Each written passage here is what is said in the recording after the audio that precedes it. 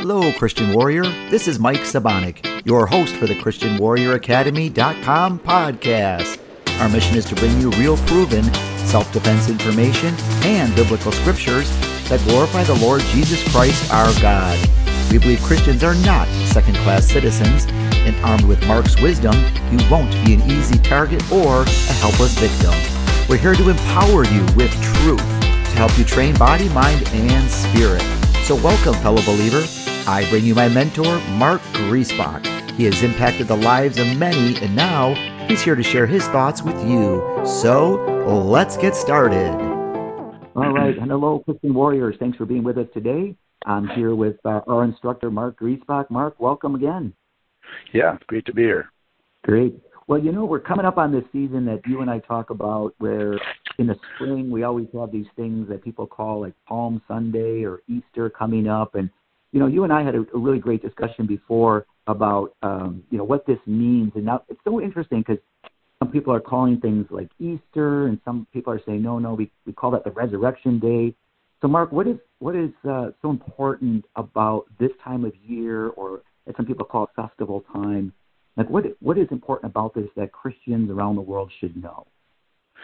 Well, it's really a great time, and you can see God's power in this time to reveal to the world there's a time to look here. You know, like if you found something and you want someone to see it, say, come look, come see. That this year is so important. It's like the basic, most important, not just basic, but it's basic as a foundation that you build up all your faith. And it comes down to Romans 1:4. Jesus Christ declared with power to be the Son of God by the resurrection from the dead. I know a lot of guys that they aren't Christians and they still go find the Easter service. I know guys that are Christians go to an Easter service, but they don't believe that Jesus rose from the dead. You know, it's amazing, but they still put themselves in a position that they're exposed to some teaching, part truth, sometimes whole truth, depending if you're going to a good church or not. And churches are usually only as good as their ministers that are teaching. And you mentioned Easter. A lot of guys that get to study into the scriptures, they find out where it's only written one time in the Bible as Easter, where it's really Paschal, Passover. You got to almost have a concordance to get in there to find out the truth. But that's the fun stuff that you come to the Lord, and then you dig in to find the hidden meanings of things, as it says in, Revelation, that you want to chew on it, gnaw on it, and, like a cow chews its cud. You dig, and you find the truth, and you find out that it's really a Passover. And going into the Passover, we have teachings that if anyone wants to go into deeper, which are wonderful things, on the tabernacle, on these days, when it is, it's locked in that you have like 10 days after the spring equinox, you count off 10.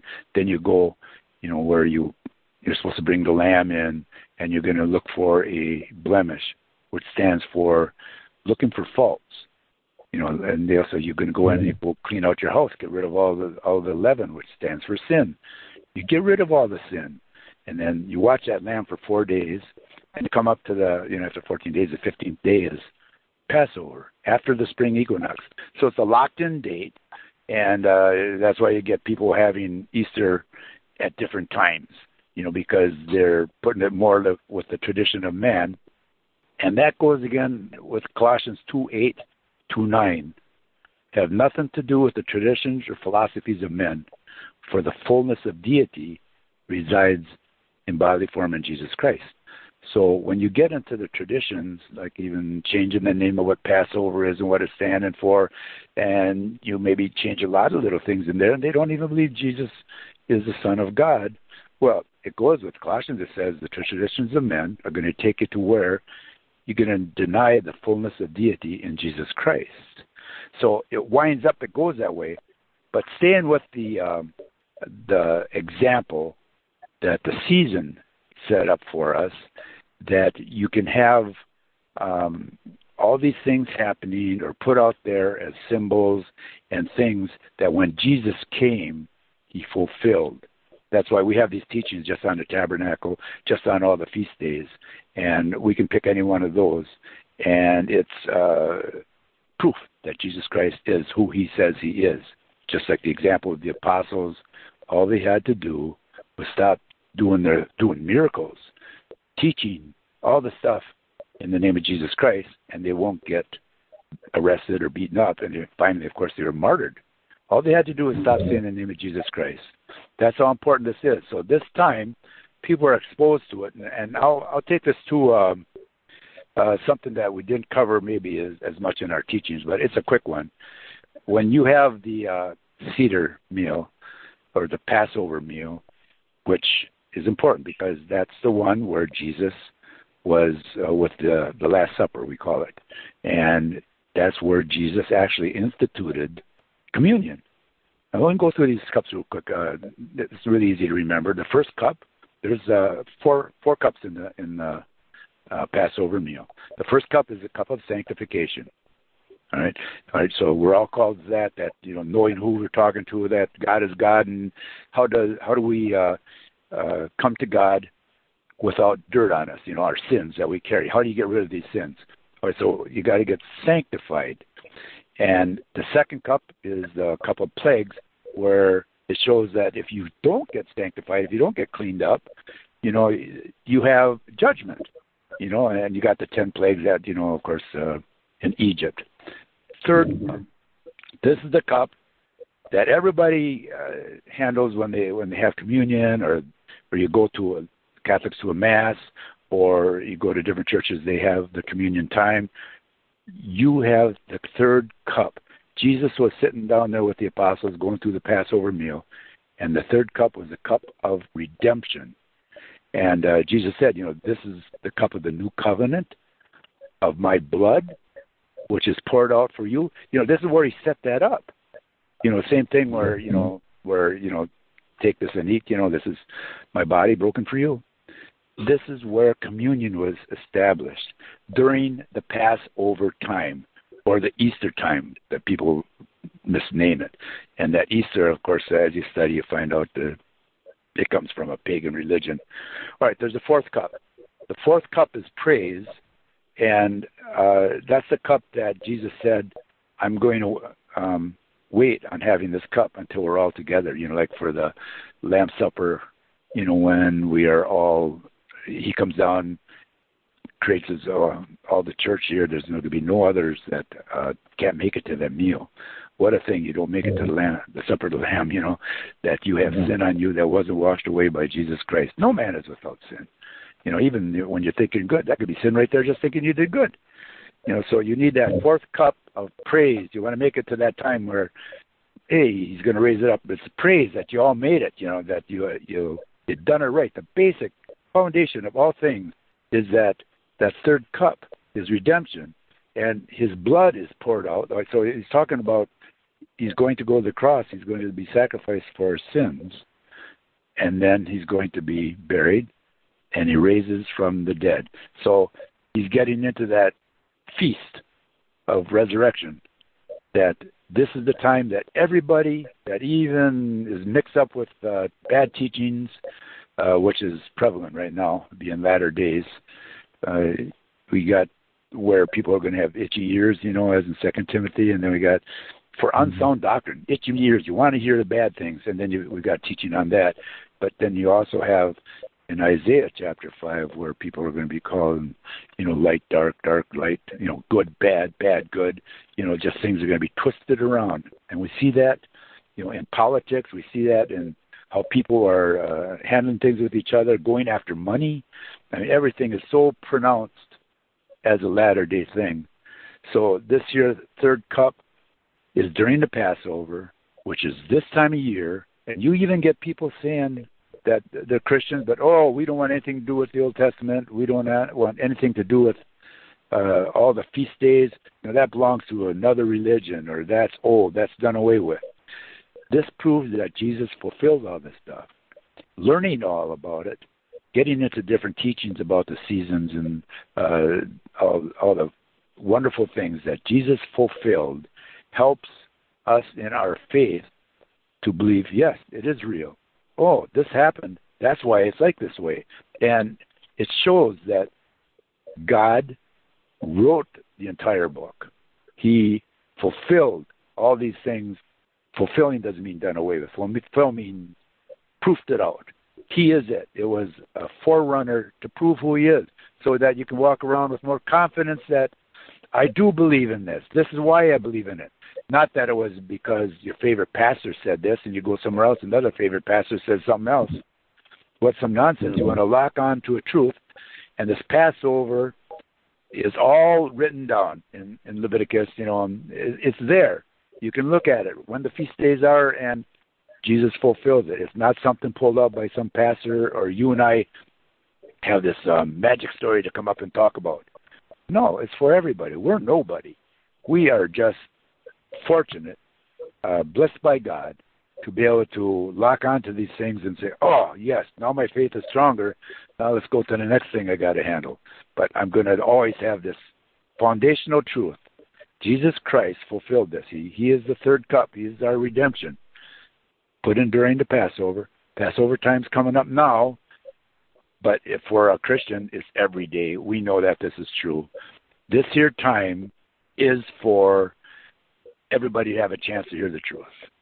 And we can see where it's fulfilled. So I talk to different Christians, and they say, Happy Passover Day, or Happy Redemption Day, Happy Resurrection Day. Mm-hmm. Right. Hardly ever do they say Happy Easter. So if you're saying Happy Easter to someone, you got to say, well, that's the way the fellow you're talking to, then he understands it. You say something else, he might put you out into a cult right away. But it's the truth, and eventually you can bring the truth up to somebody.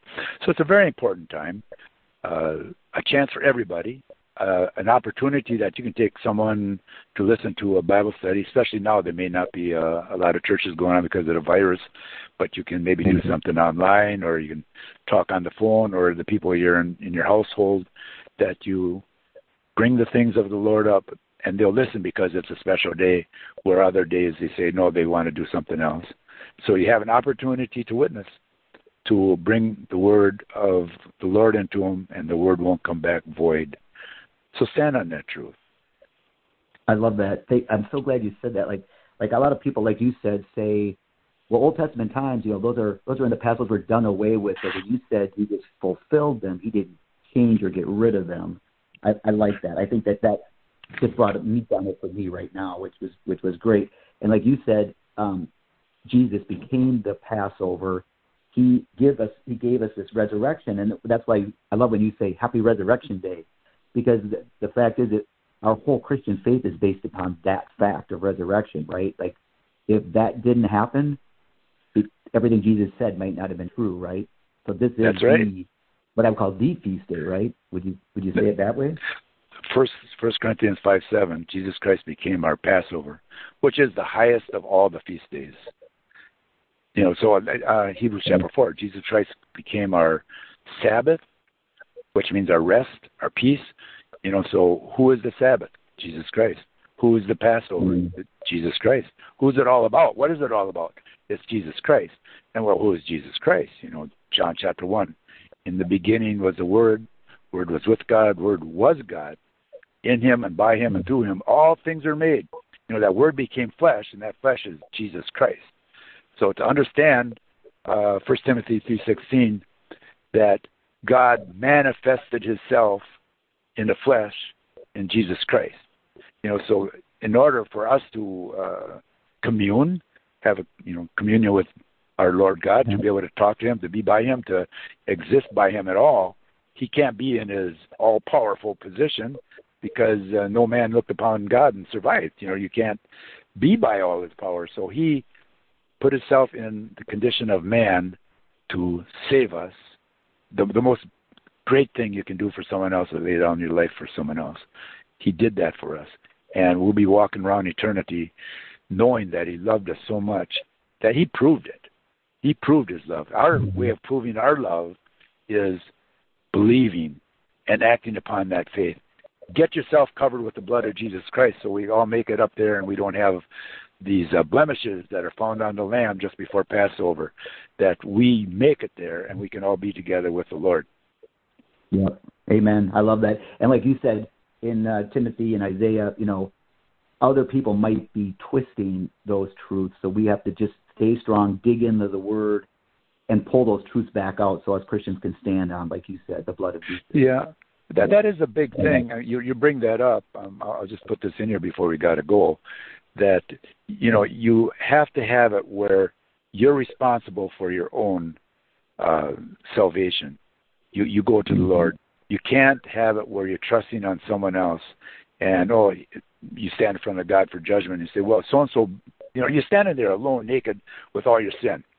Who are you going to call and say whose fault it is? You can't. You got to take this on yourself. And so God gives you all this, and you get that little burning ember inside you saying, this is right. And you do it. And you fill it up with the scriptures that you can trust. Amos 8:11. Amos 8:11. The famine of latter days isn't for bread or water. It's for the word of God. You go from shore to shore, border to border. There'll be none to be found. It doesn't say there won't be any churches. There'll be churches on every block. Who knows?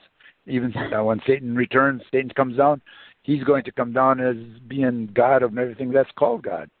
So there's going to be plenty of preaching, and we use the example of Jesus being tempted in the wilderness, how Satan does it. He takes the scripture and twists it.